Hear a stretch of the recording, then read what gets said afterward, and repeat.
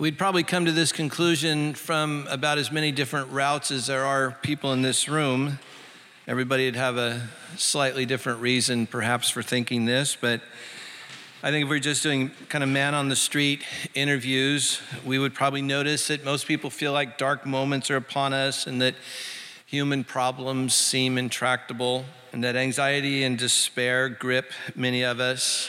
You know, it's kind of like being on the edge of your seat during one of those Indiana Jones movies, where it's just one threat after another, and it just feels like it's never going to end. And I always thought those moments were sort of funny when what's his name, the actor, when Harrison Ford would just kind of go, oh God, not again, here comes another challenge.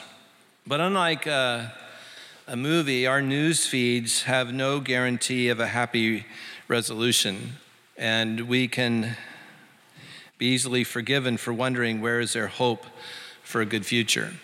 So I know I date myself with this. I tried to find some more modern songs, but I just couldn't find any. So I date myself with this, and it's not just because Simon and Garfunkel were incredibly talented. There is a reason that songs like this live on in people's hearts and minds. When you're weary, feeling small, when tears are in your eyes, I will dry them all. I'm on your side when times get tough and friends just can't be found. Like a bridge over troubled water, I will lay me down. I mean, there is a reason that songs like that just live forever, and they will live for generations more as long as there's human people around. Or the Beatles. Remember, Here Comes the Sun? Little darling, it's been a long, cold, lonely winter, but here comes the sun. And I say, it's all right. Actually, if you were to just stop and try to intentionally look at a different angle, there's actually reasons for hope all around us. And one of the fall editions of Relevant magazine, they listed some of these, and I've been aware of them from other sources as well, that, again, you'd never know it from looking at our news feeds, but actually, in terms of world peace, violence is at its lowest level in modern history. Maybe the potter really does have the world in his hands. Or when you think of disease, the eradication of infectious disease could become a reality in our lifetime. Lots of reasons for that.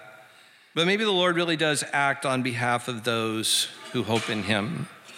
Or in terms of justice reform, the amount of people incarcerated in the U.S. has fallen dramatically over the last decade or so. As Isaiah said, oh, look on us, we pray, for we are your people. What about clean water? Today, more than 90% of the global population has access to clean water. Maybe the Lord really does come to help those who gladly do what's right. Or infant mortality. In the last 2 decades, infant mortality has fallen by 49%. Maybe there really is a divine potter crafting something beautiful out of our wiggling clay lives. And this, of course, is our hope. But those signs of hopefulness aren't meant to say there aren't difficult things. I think just like for us, as it was for God's people in Isaiah 64, like ancient Israel, we understand life and experience life to be this big mix of both good stuff and bad stuff. I think I first heard this from Rick Warren, that life isn't actually a series of ups and downs, that life is actually like 2 railroad tracks, and that there is always simultaneously good stuff going on and hard, bad stuff going on. And that's just real human life. And Israel experienced it, as we read in our text this morning, of being aware, particularly in this moment of their sin, that all of us have become like one who is unclean, and all of our righteous acts are like filthy rags. And what's going on under that really powerful rhetoric is that Israel has this personal sense of knowing that they'd sinned greatly, so much so that their existence seemed in doubt, perhaps another exile or worse. And so this section of Isaiah is full of lament. And it's been said that lament is pain, seeking understanding and hope. And so Isaiah the prophet here writes simultaneously to call on Israel to repent, but also to remind God not to abandon his people, to not be hidden, and to act in accordance with divine purpose. And the psychology here is, God, Yahweh, you acted powerfully when we were in exile. Why not now? Right? Like, Lord, when we were having a difficult pregnancy when we were young, you acted and we had a healthy daughter. But now so-and-so in our family has gotten hit by a car and Why aren't you acting powerfully now? I mean, this is real life, human life, whether it's ancient Israel or modern Americans. This is real life, human life. Why? Dietrich Bonhoeffer, commenting on the hiddenness of God, says that God lets himself be pushed out of the world and onto the cross, that he's weak and powerless in the world, and that is the way in which he is actually with us and helps us.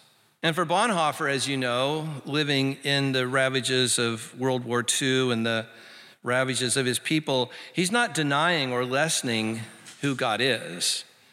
It was his way of making sense of God, the kind of God whose power is suffering and whose omnipotence is vulnerability, the kind of God who relates to the world with non-coercive love and suffering service versus domination and force. And you should be happy about that. God's hiddenness is both for his purposes and for our good. Were he not hidden, he would just steamroll over all of humanity and all of history. But out of his love and out of his wisdom, he allows himself, because he's non-coercive, to be pushed out of the world, should that be what an era or a human being would prefer. But he's also willing to be present in suffering service and in non-domination, non-force, when those who would like that to be true are so. Now, if you look in your text in your bulletin, I think it's verse 8. The sentence starts with this little 3-letter word, yet. And this is fundamental even to today of a Hebrew view of spirituality. And it was certainly true of the people of God in the Old Testament. This little word, yet, or sometimes you'll see in Hebrew, but now. This is always at the heart of Jewish spirituality, because this sense of yet or but now, they make hope always possible when both logic and circumstances seem to point out bad outcomes. So this yet but thing that happens all throughout the Old Testament is meant to say that everything of Yahweh is that he's always our Father and our potter. And that makes a yet or a but now possible. All throughout the Hebrew Old Testament, there's this verb form, to form. And so whether you think that relationally as a father forming a daughter or a son, or whether you think of it as a potter forming clay in the potter's hands, the idea here is that we are the people of God's hands, and that we come from God and are completely dependent on God. And so you can see that both father and potter, these are both meant to convey to us very close personal connections, like God's hands actually on your my squishy little misshapen life, or God as Father who's shaping us relationally. So then our role is to remain malleable in God's hands, and in a sense to work on that relationship if you think of it in more fatherly terms. Opening our lives, our hearts, and our souls. And this is what's key in Advent, with active anticipation and hope. There's a reason we tell ourselves this story every year, and it's because there are always good reasons to not have active anticipation of a yet, or a but now, or of hope. And so in our gospel reading, what we see in this story is this encouragement to remain ready to see, to always have an active anticipation for hope. Because, as I said, the Jewish view of history was that God is in control and that he determines the right time for major turning points in history. In the same way that Israel found itself in exile more than once, and surprisingly and graciously and powerfully delivered more than once, they came to see that it's God who's in charge of these big things that happen in history. And so what we see in Mark 13 is not a prediction of the end of the world, but a prediction of the end of their world. Precisely an end of the way of their life that was centered on a misuse of the temple. And the temple being torn down is a prophetic symbol of the way that Israel was living with injustice to each other, the way that they were living with hostility towards outsiders, the way that these kind of things were marking their way, the way that their interaction with religion was making them worse kinds of human beings. So that their religion positively taught them, if you're a Jew, you hate the Samaritans. When I was a young Christian, 19 years old, I was taught to hate Robert Schuller. Seriously. And I was positively taught to hate Roman Catholics. And so religion actually dehumanized me.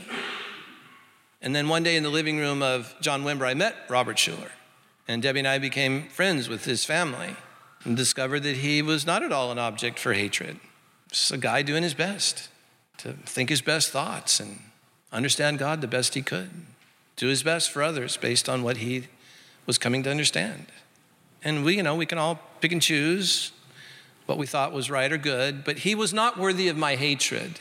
But the Jews were positively taught, if you're a Herodian, well then you hate the Qumran sect, you hate the Essenes, and you hate the Zealots. And if you're a Zealot, you hate those guys. So positive hatred was what was emanating from the temple, in the sense that through hatred and violence, that they could somehow bring about the will of God, that they could insert themselves into that yet or into that but now, was actually dehumanizing them and everybody else around them. Because you can't hate a Samaritan until you first dehumanize them. They have to become something less than you and your sense of what you hold to be right. And then through that, we can dehumanize the other. And this is what Jesus said is going to be torn down. And not one stone will be left upon the other. Because it is God, not misguided religion, that controls the outcomes of the world. That's hope. That's anticipation. This is Advent. We now wait between AD 70 and the destruction of the temple, and Jesus is coming again to bring peace, to bring the cessation of violence, to bring the cessation of injustice. We now wait for this to come, remaining able, we hope, to see. So the judgment that fell on the temple is meant to be for us a foretaste of the judgment that's to come on the whole world. And remember, as I've said before, the judgment here doesn't mean like a dog getting put in its crate or, a kid having to go on timeout or something. This isn't God coming to in any way be mean. So I always think, ladies, this will be God coming to say, no more abuse, not in my new world. Guys, never again will you be reduced to a function. Not in God's new world. Now that's going to tick some people off. People who are intent on abusing women, well, God's made a space for them somehow in the cosmos. Gehenna, Hades, hell. It's for those who really don't want anything to do with God because they positively want to have a utilitarian relationship with others. No matter how that might mean using either gender. But so whatever might malalign them with God, the way Lewis gets us in The Great Divorce, it's just people getting further and further and further away from God. As Lewis says, there's only two kinds of people in the world, those who say yes to God and to his judgment of what's good, or those who in the end God just says yes to them. Like if you don't want anything to do with me, if you want to continue dehumanizing yourself and dehumanizing others, well, I've created a space for you in the cosmos, but it's not with me and with the people who love me and love what I'm up to.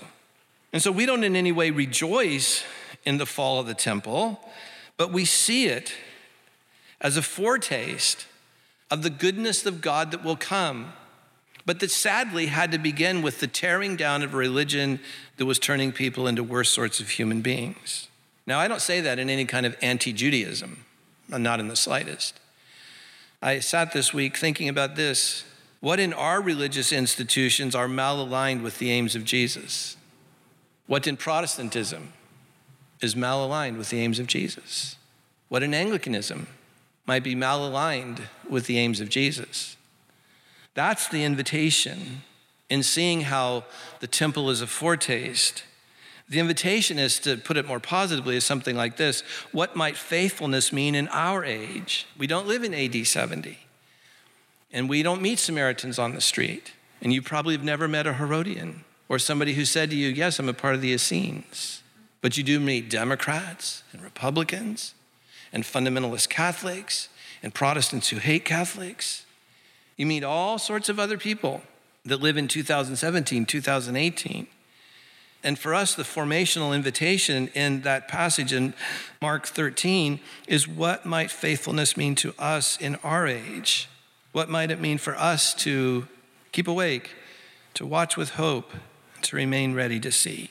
So waiting to see, waiting to know, waiting for the pain to subside, those human realities are why Advent words of hope and peace and joy and love are necessary for shaping our lives. A young blogger who I read this week, a young minister, said, What God does in us as we wait, learning hope and remaining able to see, is more important than what we're waiting for. But waiting is difficult. It's difficult because in waiting, we can't see what God's up to, and we doubt that he's at work in our lives. And this causes anxiety. And anxiety causes us to do irrational things. But putting it positively, thinking of it in its Advent hopefulness, Henry Nouwen says, active waiting is waiting that pays attention. It's active waiting that is fully present to what's really going on, even when to all outward appearances, nothing is going on, and you can't see God at work. Or Eugene Peterson has written, waiting in hopeful prayer is a disciplined refusal to act before God does. And so hope is what sustains a heart waiting to be healed. And I'm quite sure that around this room, there are hearts waiting to be healed from something. And Advent, as you may know, is a kind of a semi-penitential season. That is to say, it's a season of preparation, of repentance, not with the same accent that Lent has. So again, it's called sort of semi-penitential. And over these next 4 weeks, we're going to try to pay attention to that, to the places in our own lives as we talk about hope, that we need hopefulness, or as we come to the other weeks of peace and joy and love. We're going to try to pay attention together about how God might be wanting to meet us there, and to have some times of praying for each other just after the message. Instead of when we've normally had quiet, we're going to have a time to try to pay attention, to remain ready to see where in our own lives we might need some healing for a heart that has been waiting and finds itself in pain.